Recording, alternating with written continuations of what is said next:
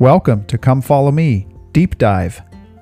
This is where we take a chapter-by-chapter approach to the scriptures that are assigned by the Come Follow Me curriculum of the Church of Jesus Christ of Latter-day Saints. My name is Barry Hillam, and I hope that this podcast will be a benefit to you. In each episode, you will hear a short flyover summary for the scriptural chapter in question, followed by a verse-by-verse reading that is supplemented with commentary from parallel passages of Scripture and from modern-day prophets. You might consider adjusting the playback speed in your favorite podcast player. With that, I'm glad you're with me. Let's get started.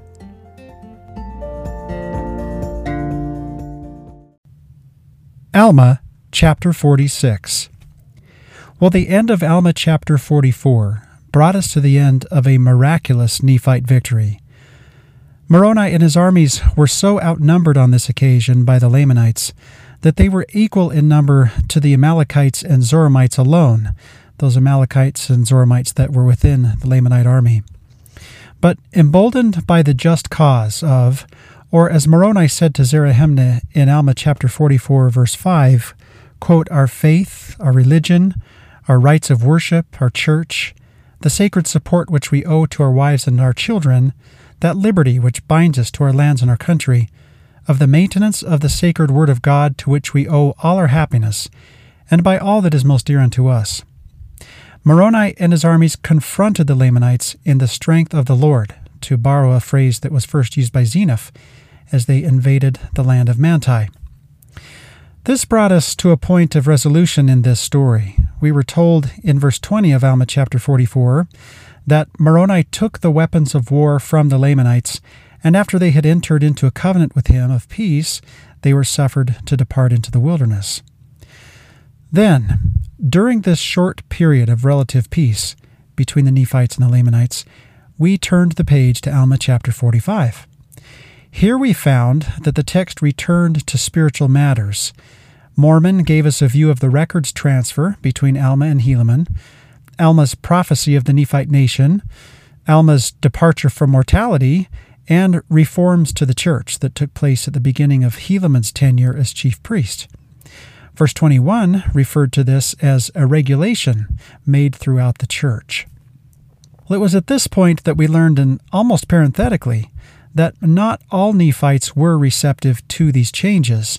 And so we read at the end of the previous chapter in verses 23 and 24, and now it came to pass that after Helaman and his brethren had appointed priests and teachers over the churches, that there arose a dissension among them, and they would not give heed to the words of Helaman and his brethren. But they grew proud, being lifted up in their hearts because of their exceedingly great riches. Therefore they grew rich in their own eyes, and would not give heed to their words to walk uprightly before God. With that as a background, we will see a different view now of the same event as chapter 46 begins.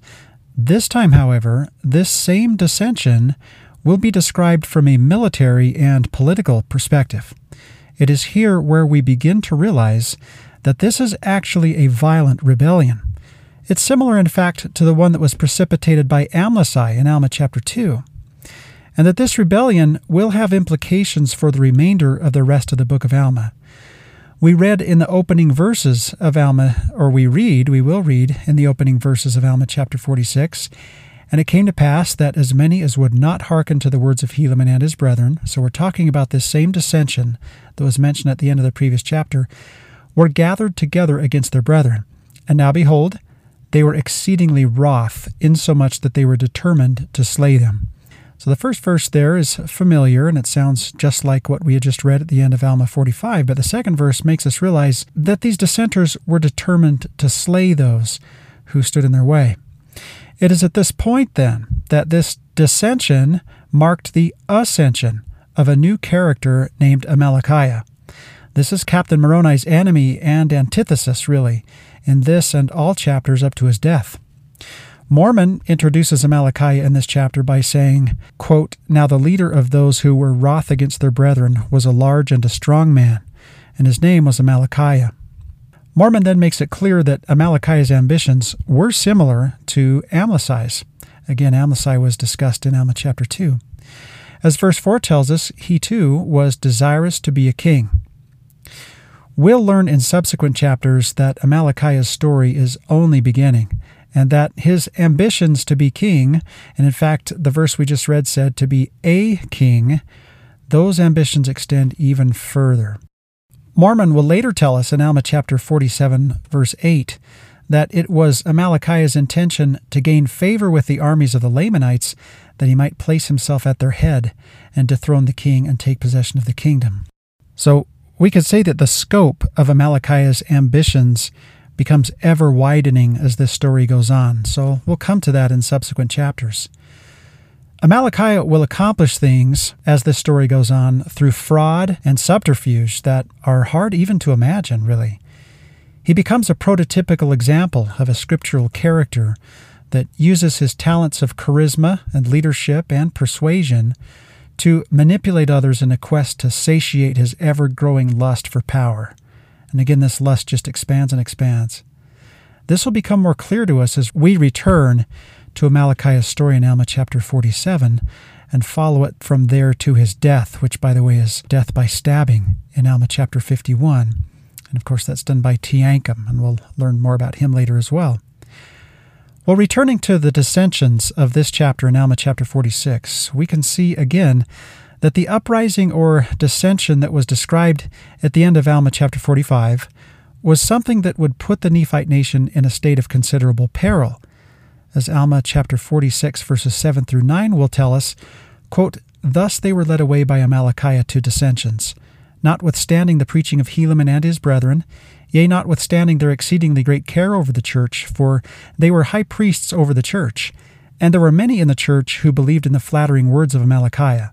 Therefore they dissented even from the church, and thus were the affairs of the people of Nephi exceedingly precarious and dangerous, notwithstanding their great victory which they had had over the Lamanites, and their great rejoicings which they had had because of their deliverance by the hand of the Lord. Thus we see how quick the children of men do forget the Lord their God, yea, how quick to do iniquity and to be led away by the evil one.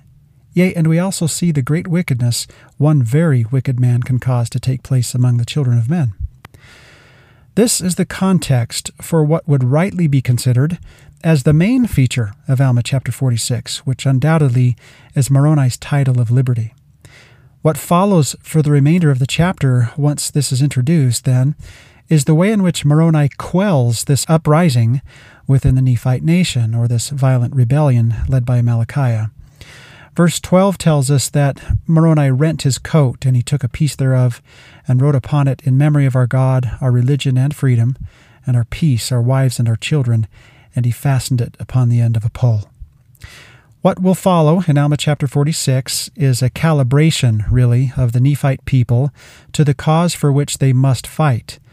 Alma chapter 45 told us of the spiritual calibration of Helaman's regulation of the church. This title of liberty incident is a call to patriotism, really. It is Moroni's reminder to the people that because of the war in which they are engaged, they must choose to fight in order to preserve the liberty and protection that their nation enjoys. The spiritual implications of that are obvious for us because we too are engaged in a battle between good and evil, like it or no. And for us to preserve our liberty, it's also necessary to fight. There are also many modern parallels to draw as we read this account, and we will look at many enlightening pieces of commentary as we do that. Well, now to look at the structure of Alma chapter 46. In the first section of this chapter, in verses 1 through 5, we find that this Nephite dissension, which was introduced to us in the previous chapter, is explained further. We discover that it's based upon Amalickiah's desire to be king. In verses 6 through 10, we discover that many were drawn to Amalickiah. That includes those who were of the church. Verse 10 will tell us that Amalickiah was talented indeed. He was a persuader. He was a man, it says, of cunning device and a man of many flattering words. And so he led the way the hearts of many people to do wickedly. Mormon's language is interesting in this verse too, or I should say in this verse as well. It's in verse 10. That Amalickiah had the intention of destroying the foundation of liberty which God had granted unto them. And that's similar language to what we read when we learned about the lawyers in the city of Ammonihah. Alma chapter 10, verse 27 said, "And now behold, I say unto you that the foundation of the destruction of this people is beginning to be laid by the unrighteousness of your lawyers and your judges."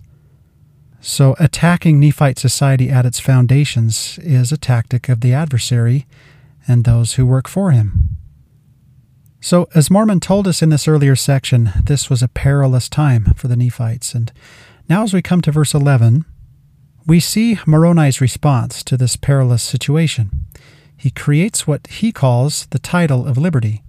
This is in effect a flag, but it comes from his coat. It's a piece of his coat, and he actually wrote upon it. And it says, "In memory of our God, our religion and freedom and our peace, our wives and our children." And then he fastened it to the end of a pole. This takes us up through verse 13, and then we discover that Moroni prays, and he does so mightily, as it says, in behalf of the Christians, those who espouse this cause that he has articulated, and also the land itself. In verse 16, it says that Moroni prayed that the cause of the Christians and the freedom of the land might be favored. Then as part of this event, in verses 17 and 18, Moroni designates Nephite lands as a chosen land of liberty. It says in verse 17 that he named all the land which was south of the land of desolation, all the land both on the north and on the south, a chosen land, and the land of liberty. At this point, beginning in this section that extends from 19 through verse 22, Moroni gathers all willing people, and they make a covenant. The language of that covenant is given in verse 22, and it says, "We covenant with our God that we shall be destroyed even as our brethren in the land northward, if we shall fall into transgression. Yea, he may cast us at the feet of our enemies, even as we have cast our garments at thy feet to be trodden under foot, if we shall fall into transgression." This reference to those who are in the land northward seems to be a nod to their understanding of what happened to the people of Jared. But in doing this, Moroni will also bring images of other ancient prophets and ancient peoples. And very interestingly, in verses 23 through 27, Moroni will speak specifically of Joseph, the son of Jacob, who had the coat. And a coat, as it says in verse 23, that was rent by his brethren into many pieces. Then he talks in verse 24, about how these Nephites are actually a lineal remnant of Joseph, and that a remnant of Joseph's seed was to be preserved, just as a remnant of the garment of Joseph was to be preserved, using Jacob's language there. So this language gives us great insight into the meaning of Joseph's coat and the expectations for Joseph's posterity that were well understood by this particular leader who had access and was clearly well grounded in the teachings of the brass plates. At this point, we read in verse 28, that all willing parties at this point who will covenant in such a manner are gathered throughout the Nephite lands. And now with all of this established, we come to verse 29, and we turn our attention back to Amalickiah. We find that he is leading his followers towards the land of Nephi. So to be clear, this is a dissenter within the Nephite nation, like Amlici, and he wants to take down the leadership of the Nephite nation and become king himself. However, now that Moroni has done the things that he has in rallying the people and having them enter into a covenant that reminds them of the obligation they have to protect their land, Amalickiah discovers that he is facing a very large army now. It says in verse 29 that his people were doubtful concerning the justice of the cause in which they had undertaken. So in the previous sequence in Alma chapter 43 and 44, we can see there that Moroni and his armies were outnumbered, but they were emboldened concerning the justice of their cause. Whereas here, the Amalickiahites are doubtful concerning the justice of their cause. This, of course, is an important contrast for us as we read through this. Here then, in verse 29, is what Amalickiah decides to do about this. It says, "Therefore, fearing that he should not gain the point, he took those of his people who would." So those who still were not doubtful and would still follow Amalickiah, he took them and departed for the land of Nephi. Well, this poses an obvious problem, because if Amalickiah goes to the land of Nephi with his followers, then he will join the numbers of the Lamanites, just like the Zoramites did not too long before. But what's really concerning about Amalickiah is that he has the capacity, clearly, and we will see this later, to stir up the Lamanites to anger against the Nephites so that they'll come against them again. And so we'll read more about that in Alma chapter 47. But for now, as the story goes on, we're going to see how Moroni, in verses 30 through 32, cuts off the course of the armies of Amalickiah, because now they're headed for the land of Nephi. In other words, they're going to join with the Lamanites. And Moroni, as it says in verse 30, did not want them to have any more strength, didn't want the Lamanites to have any more strength, and so he cut them off. Verse 32 says that he marched forth in the wilderness and headed the armies of Amalickiah. So this seems to have put an end to this uprising, and we see in verse 33 through 35 that Amalickiah's army is at this point taken back to Zarahemla, now that they've been cut off, and most of them do enter into a covenant of peace. Now those who will not enter into a covenant of peace are actually executed. Verse 35 will tell us that those who would not enter into a covenant to support the cause of freedom, that they might maintain a free government, Moroni caused to be put to death. And there were only a few who were in this category, is what verse 35 tells us. What we also see from this passage, however, is that there is another group of people. So there are those who entered into the covenant and returned to Zarahemla. There are those who were executed because they would not enter into this covenant. But then there were a few with Amalickiah, and they fled when they were cut off by Moroni and his armies. And this is going to be the source of a great deal of trouble in the future. So we'll come back to that when we turn to Alma chapter 47. Now, what results from this putting down of this uprising is actually a 4-year season of peace. And we read about this in verses 36 through 38. So we're really coming to a resolution here of that uprising, or that dissension that was first mentioned at the end of Alma chapter 45. Here as we come to the end of Alma chapter 46, and we see how Moroni has dealt with it, and he's done so successfully, and again, 4 years of peace follow this incident. And again, we'll turn to Alma chapter 47, and most unfortunately we'll discover that Amalickiah still lived after this, and he had some followers, and they did make it into the land of Nephi. And as we'll see, it was really only necessary that these few made it into the land of Nephi, or in other words, into the Lamanite kingdom, to start a great deal of trouble in the future. In this context of a season of peace, in verses 39 through 41, which are the 3 final verses in this chapter, we read that many died during this time, and they died of fevers and also of old age. And so we'll read of that when we come to it, and we'll kind of wonder why this inclusion is even here. And perhaps part of that is because those who did die were notable. The timing would be about right that there could have been some very important characters to the record keepers at this time that died during this 4-year season. Well, moving back now to the beginning of the chapter for a reading, here is verse 1.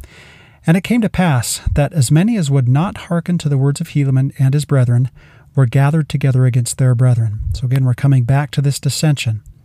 And now behold, they were exceedingly wroth, insomuch that they were determined to slay them.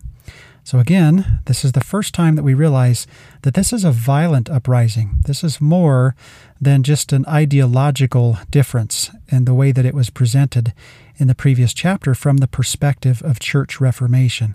It's even worse still. Behind all of this, we have a man named Amalickiah, who we'll read about in verse 3, that wants to topple the government and become a king. Hugh Nibley has written that this group of dissenters consisted of those who refused all instruction because of their exceedingly great riches, as we are told at the end of Alma chapter 45.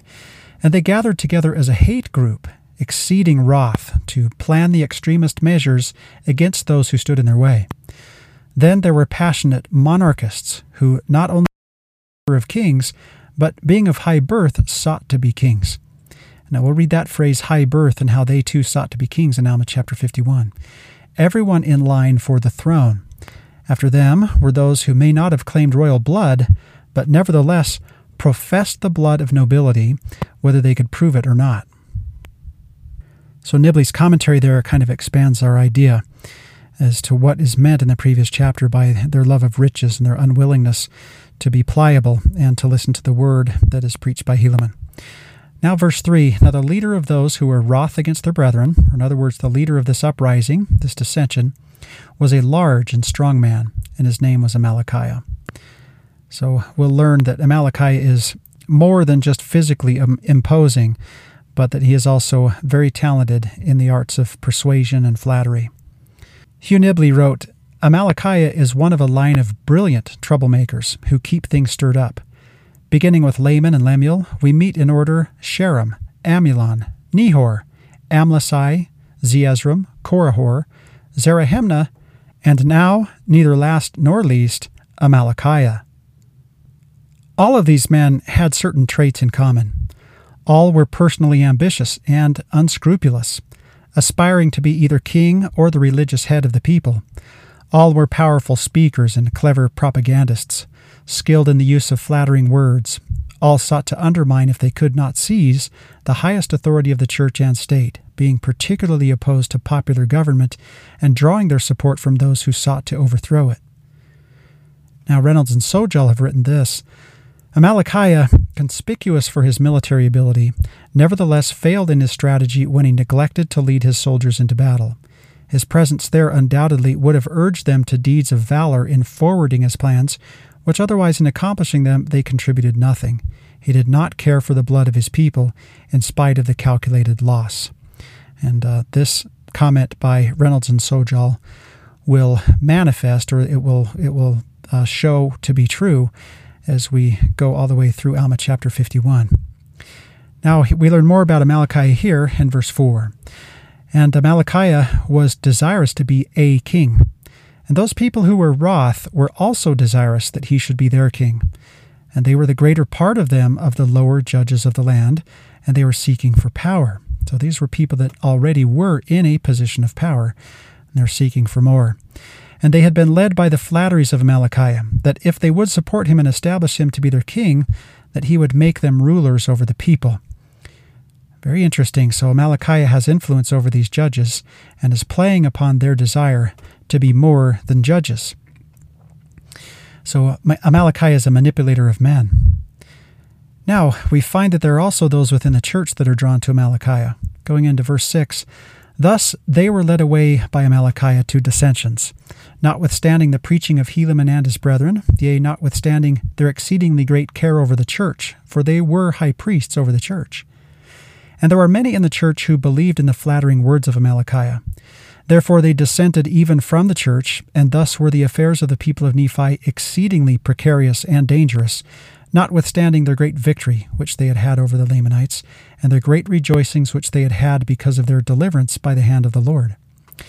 Verse 8, Thus we see how quick the children of men do forget the Lord their God, yea, how quick to do iniquity, to be led away by the evil one. So there is one of Mormon's editorial comments, as he says, and thus we see. President Spencer W. Kimball used to say that the most important word in the English language may be remember. And notice that in verse 8, it says how quick the children of men are to forget. Thomas Arvilletta has written that the Book of Mormon constantly iterates and reiterates, Oh, remember, remember. The Baal Shem Tov, leader of Hasidic Jewry in Eastern Europe over 2.5 centuries ago, made a famous remark that for many years was emblazoned in giant letters at the exit of the Yad Vashem Holocaust Memorial in Jerusalem. Quote, Forgetfulness leads to exile, but remembrance is the secret of redemption. Verse 9, Mormon's editorial commentary continues, Yea, and we also see the great wickedness one very wicked man can cause to take place among the children of men. Ogden and Skinner concur with this comment by saying how great the wickedness one evil man can cause. 20th century examples include Joseph Stalin, Adolf Hitler, Mao Zedong, and Saddam Hussein. Verse 10, Yea, we see that Amalickiah, because he was a man of cunning device, and a man of many flattering words, that he led away the hearts of many people to do wickedly, yea, and to seek to destroy the church of God, and to destroy the foundation of liberty which God had granted unto them, or which blessing God had sent upon the face of the land for the righteous' sake. In considering the question of why the Nephites keep finding themselves at war, which is a question that Thomas R. Valletta asks in his Book of Mormon commentary. He provides this commentary from Gerald Hansen from his work called Book of Alma as a Prototype. He said the irony of the wars in the Book of Alma is that the Nephites were righteous enough to win the wars, but not righteous enough to prevent them from taking place. According to President Spencer W. Kimball, God had given a special promise to the Nephites, which is valid to all the peoples of America. If they would stay sufficiently righteous, they would not have to fight. Both the war with Zarahemnah and the one with Amalickiah began at a time when many Nephites, including members of the church, had hardened their hearts. Now, this commentary from Matthew Hilton and Neil Flinders, most of the armed conflicts in the Book of Alma, reports, can be classified as extension of policies driven by two conflicting ideologies, vertical and horizontal. First, there were conflicts led by educational, legal, and military leaders seeking to impose by force a horizontal philosophy on a people and culture that accepted a vertical tradition as valid and legally binding. Second, there were conflicts led by those seeking power, the elimination of the church and destruction of the foundation of liberty, which God had sent upon the face of the land for the righteous' sake. Inasmuch as the lower judges of the land favored these objectives, those associated with the order of Nehor may have at least influenced, if not corrupted, the legal society of the Nephites at large. We do know that an angel from God told Alma that those who followed the order of Nehor and Ammonihah were actively studying to destroy the liberty of the Nephite people. The second kind of conflict arose during the time of Moroni and his title of liberty.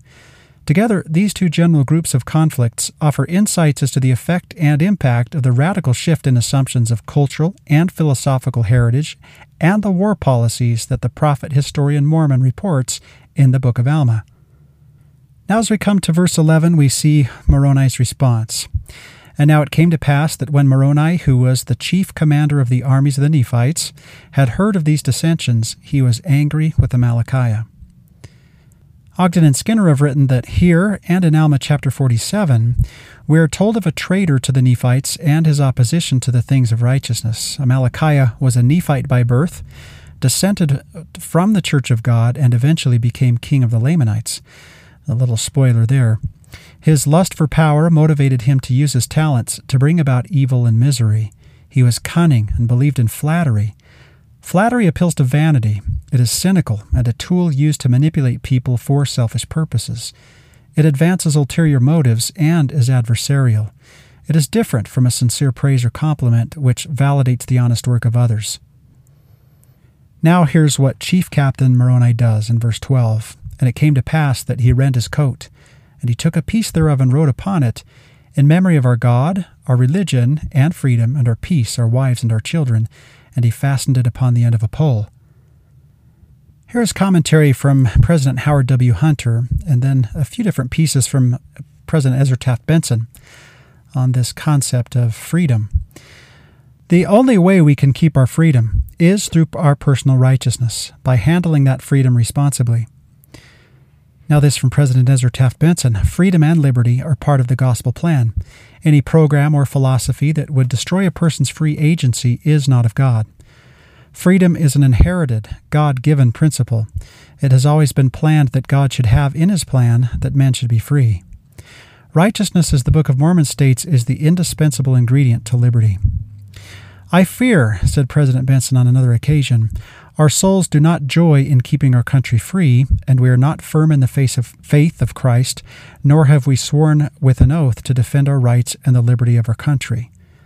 Moroni raised a title of liberty and wrote upon it these words, in memory of our God, our religion and freedom, and our peace, our wives, and our children. Why didn't he write upon it, just live your religion, there's no need to concern yourselves about freedom, your peace, your wives, and your children? The reason he didn't do this was because all these things were a part of his religion, as they are of our religion today. Should we counsel people, just live your religion? There's no need to get involved in the fight for freedom. No, we should not, because our stand for freedom is a most basic part of our religion. This stand helped us get to this earth, and our reaction to freedom in this life will have eternal consequences. Man has many duties, but he has no excuse that can compensate for his loss of liberty. Now, continuing with Moroni's story, verse 13, and he fastened on his headplate and his breastplate, and his shields, and girded on his armor about his loins. And he took the pole which had on the end thereof his rent coat, and he called it the title of liberty. Dean Garrett has written, "It does not take long for a people who are full of pride to forget the Lord their God and be led away by the evil one. One wicked individual can cause great wickedness to take place among such a people. On the other hand, one righteous person can make a difference in such a setting." Captain Moroni reacted to this situation by making a banner. He prayed fervently to the Lord. This became such an important time for Moroni that he challenged all his supporters to enter into a covenant. Interestingly, we're about to encounter the use of the word Christians in this passage in Alma chapter 46. Here's an article from fairmormon.org that's provided from Thomas Arvilletta. It's called, "Is it an anachronism that the Book of Mormon teaches that Christians existed before Christ?" It's a very interesting question. The English word Christians is not the word that was originally on the Nephite record, but is the English word that Joseph Smith used when translating the original Nephite word. The word Christian simply means Christ believer in common use and in the Book of Mormon. We don't know what the original Nephite word was for Christian, but it signified something like Christ believer. The word Christ is a Greek word that means the same thing as the Hebrew word Messiah. Thus, anyone who believed the prophecies would have been a Messiah believer. Therefore, all pre-Christian era Israelites who believed in the coming Messiah Christ were Christians in this sense. Now that Moroni has done this, and he's fastened his headplate and his breastplate in verse 13, and rent his coat and constructed this title of liberty, verse 13 goes on to say that he bowed himself to the earth, and he prayed mightily unto his God for the blessings of liberty to rest upon his brethren, so long as there should be a band of Christians remain to possess the land. For thus were all the true believers of Christ who belonged to the church of God, called by those who did not belong to the church. And those who did belong to the church were faithful. Yea, all those who were true believers in Christ took upon them gladly the name of Christ, or Christians as they were called, because of their belief in Christ who should come. This perhaps is language that King Benjamin could have used as well, when he talked so much about taking the name of oneself upon them, the name of Christ, and that was his stated purpose for his temple address. This commentary comes from the Book of Mormon Institute manual with reference to Alma chapter 46, verses 12 through 15 that we've just read, where the title of liberty has been introduced. Rallying others for a righteous cause takes courage. President Ezra Taft Benson often taught concerning the importance of Captain Moroni's actions in raising the title of liberty. He frequently emphasized the need to be an active citizen and promote liberty and freedom. Improve your community, he said, by active participation and service. Remember in your civic responsibility that the only thing necessary for the triumph of evil is for good men to do nothing, which is a statement by Edmund Burke. Do something meaningful in defense of your God-given freedom and liberty. President Benson further taught, in that sacred volume of Scripture, the Book of Mormon, we note the great and prolonged struggle for liberty. We also note the complacency of the people and their frequent willingness to give up their liberty for the promises of a would-be provider. Moroni, like the prophets whose words are recorded in the Book of Mormon, spoke of the Americas as a chosen land, the land of liberty.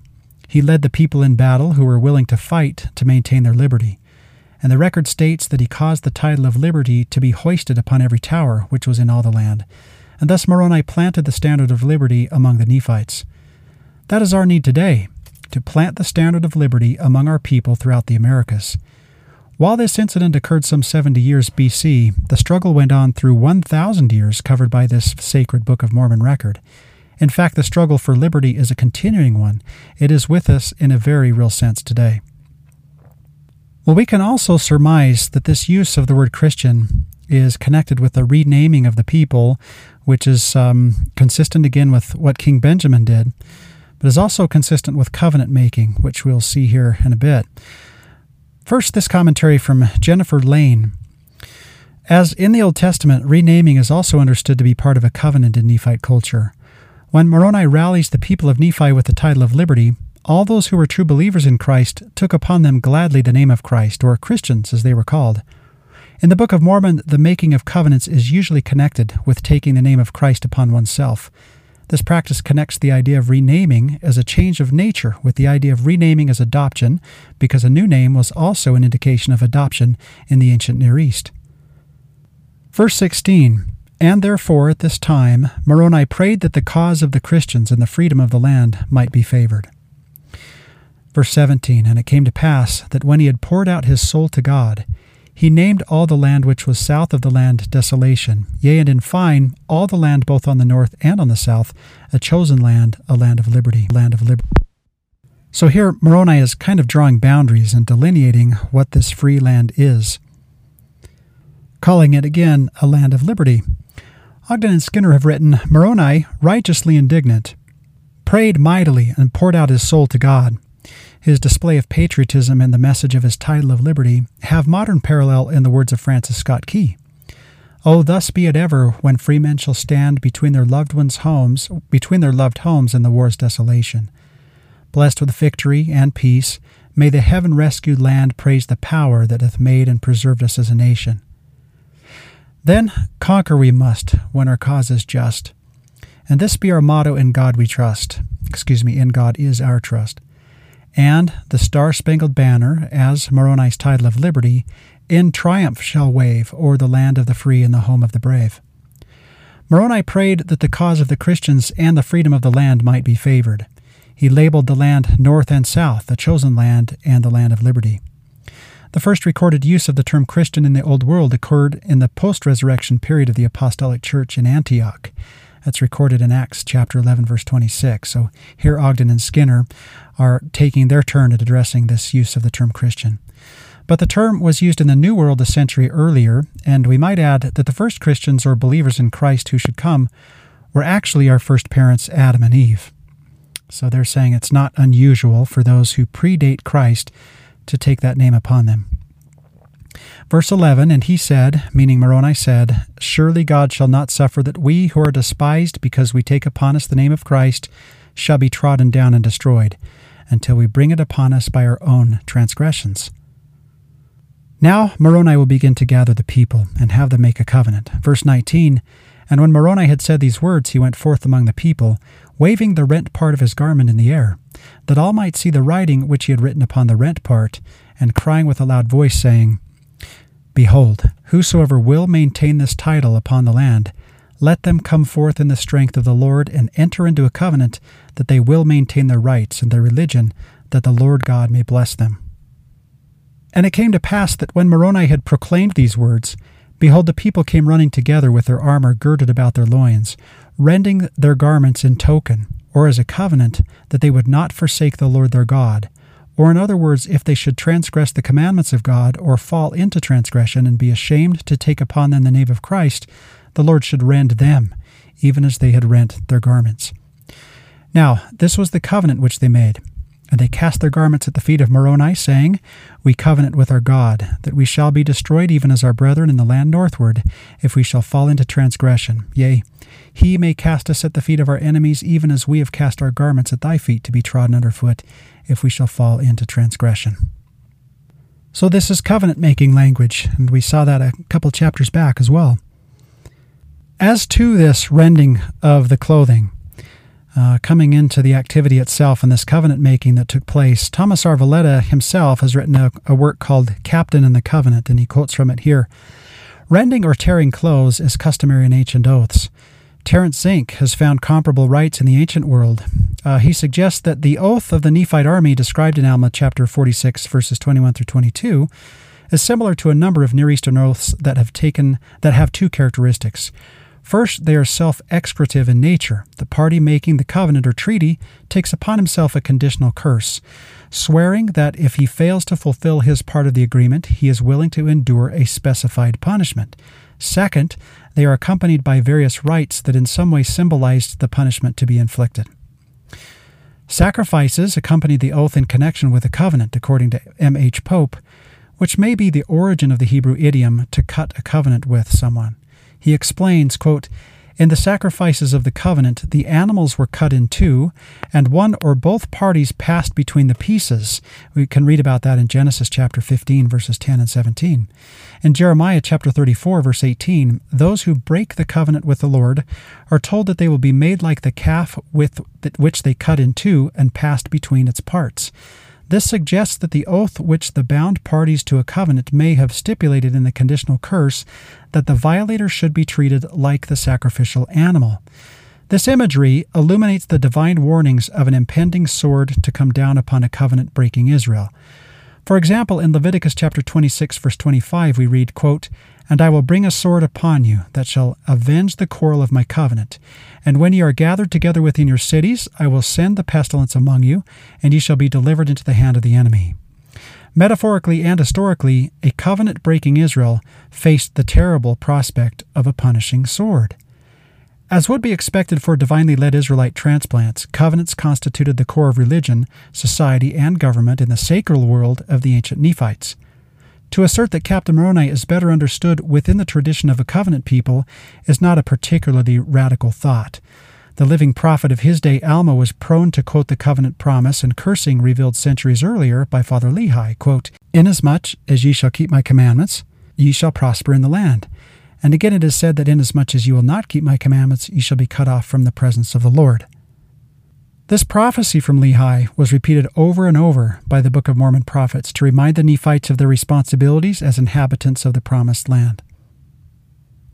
Here is yet more commentary on this covenant-making gesture by these people, specifically with respect to the way in which they cast clothing at another's feet. First, this by Thomas Arvalletta once again. While 20th century readers correctly view this moment as a time of great patriotism, it is important to note that any such feelings of the Nephites were founded in their covenants. Hugh Nibley has said, "Treading on one's garments while making a covenant follows a forgotten but peculiar old Jewish rite." Another writer noted, and this is Donald Perry, Book of Mormon prophets carried on the Old World tradition of performing symbolic actions that revealed a prophetic curse. The incident of the Title of Liberty was much more than a rally behind a standard. Moroni rent his coat, wrote upon it the Title of Liberty, placed it upon a pole, and went forth among the people, waving the rent part of his garment in the air that all might see. After this dramatic act, Moroni likened his rent coat to the garment of Joseph that had been rent by Joseph's brothers and proclaimed, "Let us remember to keep the commandments of God. Or our garments shall be rent by our brethren, and we be cast into prison, or be sold, or be slain." A curse is clearly implied. Those who fail to keep the commandments of God would be imprisoned, sold, or slain.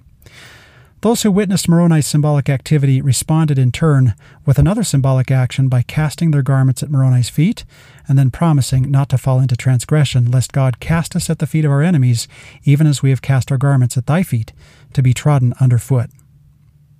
Dr. Hugh Nibley reported a study indicating that the treading of one's garments underfoot was, quote, "an ancient ritual practice in which a person, upon becoming a member of the church, would take off his garment and trample on it in token of having cast away an old way of life, and as a symbol of trampling his old sins underfoot, with curses placed on the inciter to sin." The custom is an original and very old Jewish rite, probably to be traced back to Jewish exegesis of Genesis chapter 3, verse 21. It has all the marks of being archaic and shows that peculiar blend of ritual and real-life behavior, which puts such a distinctive stamp upon some of the historical events in the Book of Mormon. Now moving back to verse 23, here's where Moroni will speak of Joseph of Egypt, or Joseph of old. Moroni said unto them, "Behold, we are a remnant of the seed of Jacob. Yea, we are a remnant of the seed of Joseph, whose coat was rent by his brethren into many pieces. Yea, and now behold, let us remember to keep the commandments of God, or our garments shall be rent by our brethren, and we be cast into prison, or be sold, or be slain. Yea, let us preserve our liberty as a remnant of Joseph. Yea, let us remember the words of Jacob before his death, and behold, he saw that a part of the remnant of the coat of Joseph was preserved, and had not decayed. And he said, Even as this remnant of garment of my son hath been preserved, so shall a remnant of the seed of my son be preserved by the hand of God, and be taken unto himself, while the remainder of the seed of Joseph shall perish, even as the remnant of his garment. Now, Ogden and Skinner have written, these verses attest to the use of garments, or even fragments of garments, as symbols of covenant-making or witnessing and affirming certain actions. Treading upon one's garments is an ancient ritual practice attested in early Christian Coptic texts, where individuals become members of the early church by trampling their clothes as a token of trampling old sins or the old life. It is traced back to the Jewish interpretation of Genesis chapter 3. Verse 24 attests that a remnant of Joseph's coat was preserved beyond his being sold into slavery into Egypt. Jacob prophesied regarding the seed of Joseph by using his son's coat as an object lesson. We have only a remnant of this prophecy preserved in a current Old Testament. Joseph's coat or garment was an emblem of his primacy in the priesthood, and evidently it had special markings on it. Now, finally, this commentary from Joseph Fielding McConkie in his book Gospel Symbolism. Moroni spoke of an incident in the life of Joseph of Egypt, which has been lost to the Bible record. He told them that as Joseph's coat had been rent into many pieces by his brothers in their bitterness, so his people would be rent by their dissenting brothers if they were not true to their covenant. The word dissenting there is interesting because it figures so prominently into this part of the narrative in the book of Alma as well. Moroni then said that Jacob had prophesied before his death, using the remnants of Joseph's coat as a type. Jacob noted that part of what had been brought him had decayed, while part of it had been preserved, and he prophesied that part of the seed or remnant of Joseph would likewise be destroyed, while part would be preserved. Well, of course, we can go to the book of Genesis. We can go to Genesis chapter 49, where Jacob tells Joseph that he is as a fruitful bough whose branches run over the wall. And it seems that in the purer or more complete version from the brass plates, that more indeed was said. And we want so much to know as much as we can about Joseph of Egypt. He's such an important scriptural character for us, and yet we have such a paucity of information on him. We have the great story of Joseph as it's related in Genesis. Then we're also very lucky to have portions of his words in 2 Nephi chapter 3. Now this, coming from Captain Moroni, this great God-fearing, covenant-making military leader, also gives us more insight into Joseph of Egypt and what happened with this remnant of his coat. Then we have this fascinating piece here, which seems to be a quote from the brass plates in verse 25. Now behold, this giveth my soul sorrow. Nevertheless my soul hath joy in my son, because of that part of his seed which shall be taken unto God. And now behold, this was the language of Jacob. So we're getting the language of Jacob here from Captain Moroni, of all people, this military leader, and we're getting this lost remnant of something that Jacob said that's not currently in our Old Testament. Verse 27, And now who knoweth but what the remnant of the seed of Joseph, which shall perish as his garment, are those who have dissented from us? Yea, and even it shall be for ourselves if we do not stand fast in the faith of Christ. Here's commentary from the Institute Manual on this amazing prophecy regarding Joseph's coat. The torn coat of Moroni, the title of liberty, was a reminder of the preserved remnant of the coat of Joseph of Egypt. Moroni declared that the Nephites were a remnant of the seed of Joseph and would only continue to be preserved as long as they served God.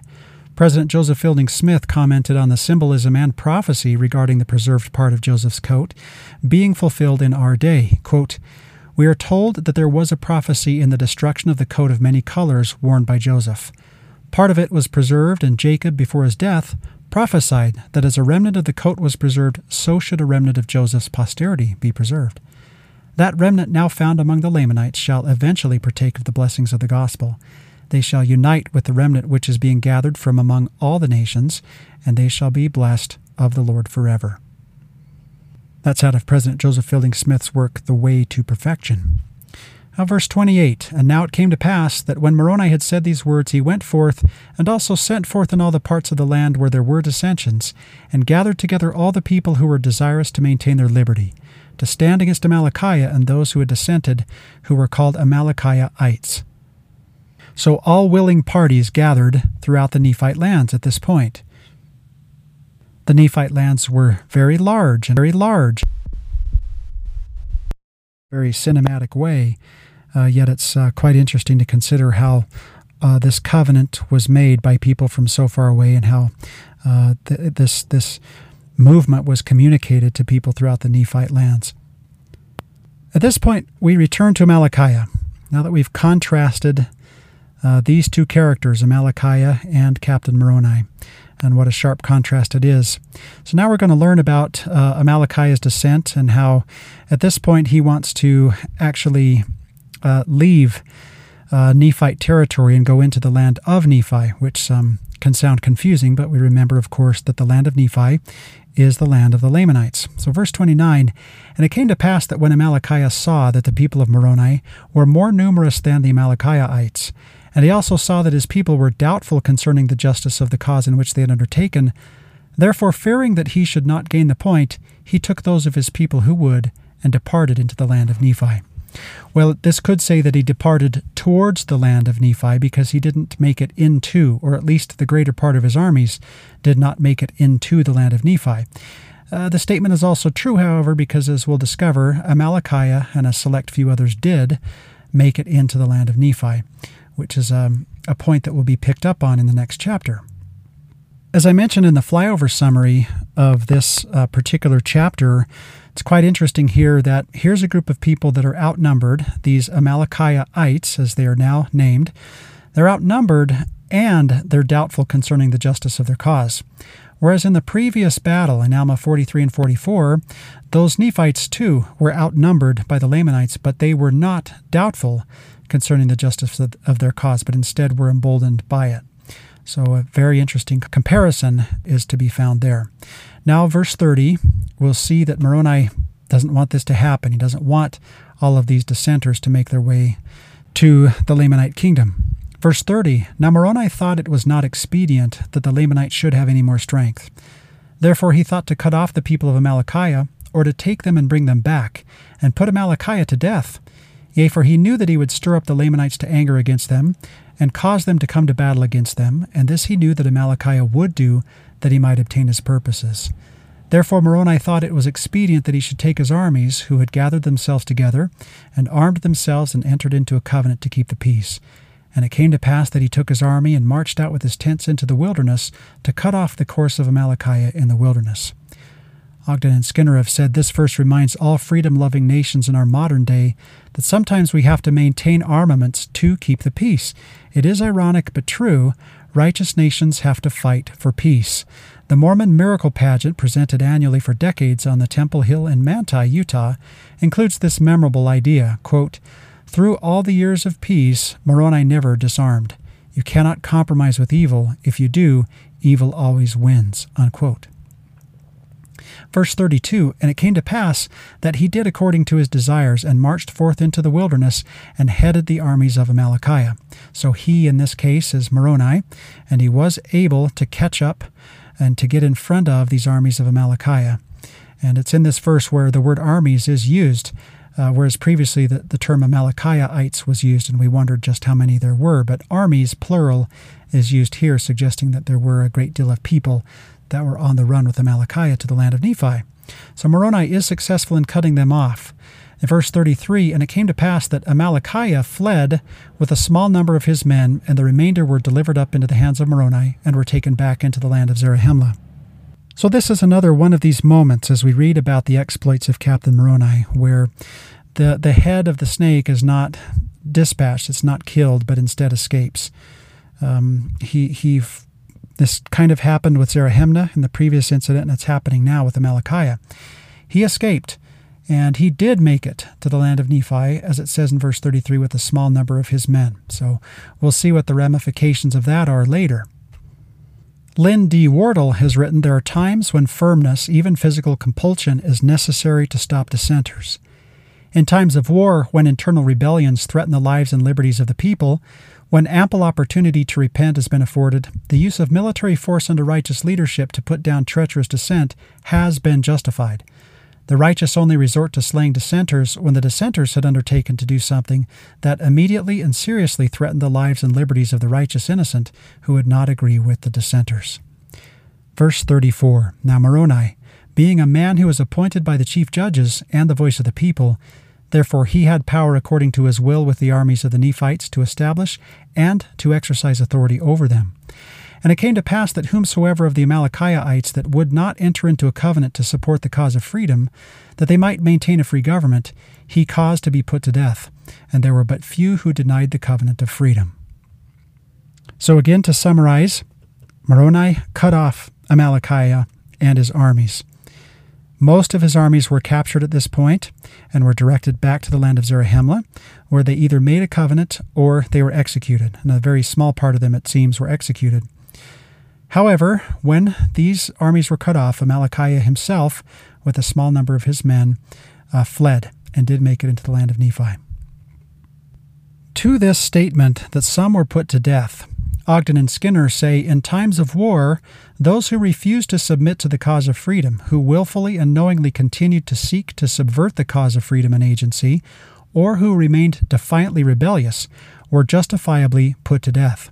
One is reminded of General George Washington executing subverters and traitors to the American cause during the Revolutionary War, even though they were members of the Continental Army. Hugh Nibley writes about this same incident in his book Approaching Zion. The fiction has been diligently cultivated that Moroni on this occasion put all the pacifists to death. Those put to death were not those who had refused to take up arms to defend their country, but those who had taken up arms to attack it and who were on their way to join the enemy across the border, glad in their hearts when they heard that the Lamanites were coming down to battle against their country. They were dissenters to the enemy. Pacifists? They were all members of Amalickiah's army, armed to their teeth, on their way to join the enemy when Moroni caught them. Armed violence, not pacifism, had been their program from the beginning. We can sum up the issue by referring to Alma chapter 51, verse 17. Quote, "And it came to pass that Moroni commanded that his army should go against those kingmen, to pull down their pride and their nobility and level them with the earth, or they should take up arms and support the cause of liberty." It was a coalition of the important people, the persons who lifted the sword to fight against Moroni. It was a pitched battle, not an execution. If you had arms in your hands and were fighting, then if you didn't lay them down, if you didn't surrender, as in any war, you had to suffer the consequences. Insomuch that as they did lift their weapons of war to fight against the men of Moroni, they were hewn down, and those of their leaders who were not slain in battle were taken and cast into prison. That's still coming from Alma chapter 51, verses 18 through 19. The remainder yielded to the standard of liberty. In a later battle, the men of Pachus received their trial according to the law, and also these kingmen. Whosoever would not take up arms in the defense of their country, but would fight against it, were put to death. That was stated in Alma chapter 62, verse 9. They were all fighting men taken with weapons in their hands, refusing to give them up. So Nephi is expanding what we're told here about those who were put to death and helping us realize that these weren't simply just pacifists. So this is kind of the end of this uprising as we come to to verse 35. And now we discover in verse 36 that a 4-year season of peace ensues. And it came to pass also that he, Moroni, caused the title of liberty to be hoisted upon every tower which was in all the land, which was possessed by the Nephites, and thus Moroni planted the standard of liberty among the Nephites. So there's an interesting connection here between garments and covenant making that we've talked about in this chapter. And here we can see that a flag itself is also kind of a token in a way of a covenant that has been made. That is certainly the case here with the title of liberty, as it's hoisted upon every tower which is in the land. President Ezra Taft Benson explained, "This is our need today, to plant the standard of liberty among our people throughout the Americas. While this incident occurred some 70 years BC, the struggle went on through 1,000 years covered by this sacred Book of Mormon record. In fact, the struggle for liberty is a continuing one. It is with us in a very real sense today, right here on this choice land of the Americas." Now verse 37, "And they began to have peace again in the land. And thus they did maintain peace in the land until nearly the end of the 19th year of the reign of the judges. And Helaman and the high priests did also maintain order in the church, yea, even for the space of 4 years did they have much peace and rejoicing in the church." So 4 years is a significant time here as we look at all the warring that has taken place across a much shorter or more condensed timeline.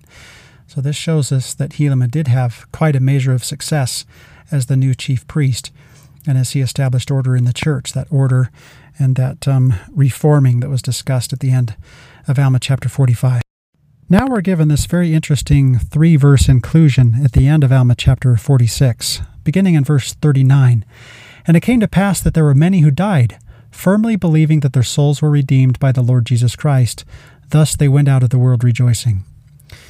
To that idea of leaving the world rejoicing, Elder Jeffrey R. Holland explained that these people died rejoicing because they knew firmly that their souls had been redeemed by the Lord Jesus Christ, whose name they had taken upon themselves and whose gospel they had tried to defend. So we see in this instance really the power of this covenant that had been made, and we see the power of Helaman's priesthood efforts to bring the church to the people and to call new priests and teachers and to shore it up and to create reform. And then, of course, the results of Moroni's efforts to defend the freedom of the land. Verse 40, and there were some who died with fevers, which at some seasons of the year were very frequent in the land, but not so much so with fevers because of the excellent qualities of the many plants and roots which God had prepared to remove the cause of diseases, to which men were subjected by the nature of the climate. This creates a side interest, of course, this verse. Ogden and Skinner have said that this shows us perhaps that God has prepared excellent quality plants and roots to remove the cause of diseases, and also here of interest to Book of Mormon geographers is this revealing comment regarding the climate of the Book of Mormon lands, which caused seasonal fevers. Hugh Nibley also offered commentary on this interesting verse. He did this on his teachings of the Book of Mormon. He said, the plants and roots which God had prepared could conquer the fevers. Quinine wasn't discovered until 1840. Nobody knew that the quinine bark would cure these fevers until then. They didn't know what could cure them. They didn't know about mosquitoes or anything else. There are these occasional flashes of background in the Book of Mormon, which for the most part concentrate intently on the issues of salvation. But here it just happens to note in passing that it was fever country, and there were diseases to which men were subject by the nature of the climate, which was tropical and humid. The fevers were held under control by the most excellent quality of the plants. Then the final verse, verse 41, but there were many who died with old age, and those who died in the faith of Christ are happy in him, as we must needs suppose. So these last few verses kind of bring us to an interesting end point and an interesting point of resolution. The whole chapter brings us to a point of resolution because of the way that this uprising is finally put down. With the knowledge, we have to say, though, that we know that Amalickiah did escape to the land of Nephi, and we'll read about that in the next chapter, of course. But here it may be that these instances where people died of old age during this period might be included here, and remember that Mormon is abridging all of this because there were several notable characters that died during this time. Perhaps this is pure conjecture, of course, but maybe it was Ammon or Aaron or Omner or Himni. Maybe it was the sons of Mosiah or others of their generation.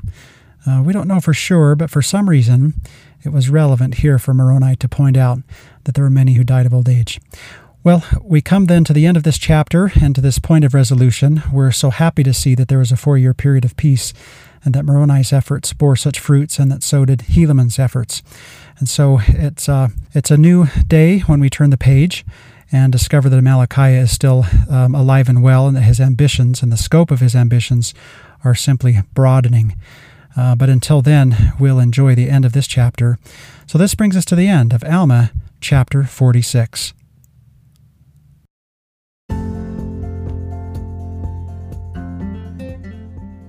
Thank you for listening to Come Follow Me Deep Dive.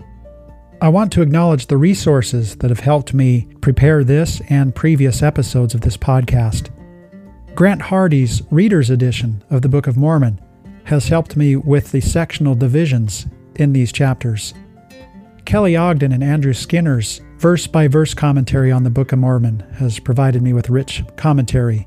I also want to acknowledge a new resource that I've used for the last few chapters, which is the Book of Mormon Study Guide, the revised edition from Thomas R. Valletta. Parallel passages of Scripture and general conference addresses that come to mind also play a prominent role in this podcast, as do my own thoughts and writings. For them and any errors that you find in them, I of course am solely responsible. I hope that this podcast has had the effect of drawing you to the scriptural text that is so rich with detail and generous with truths that can help us navigate through our own lives, and most importantly, draw closer to God in our study of His Word. So thank you for listening.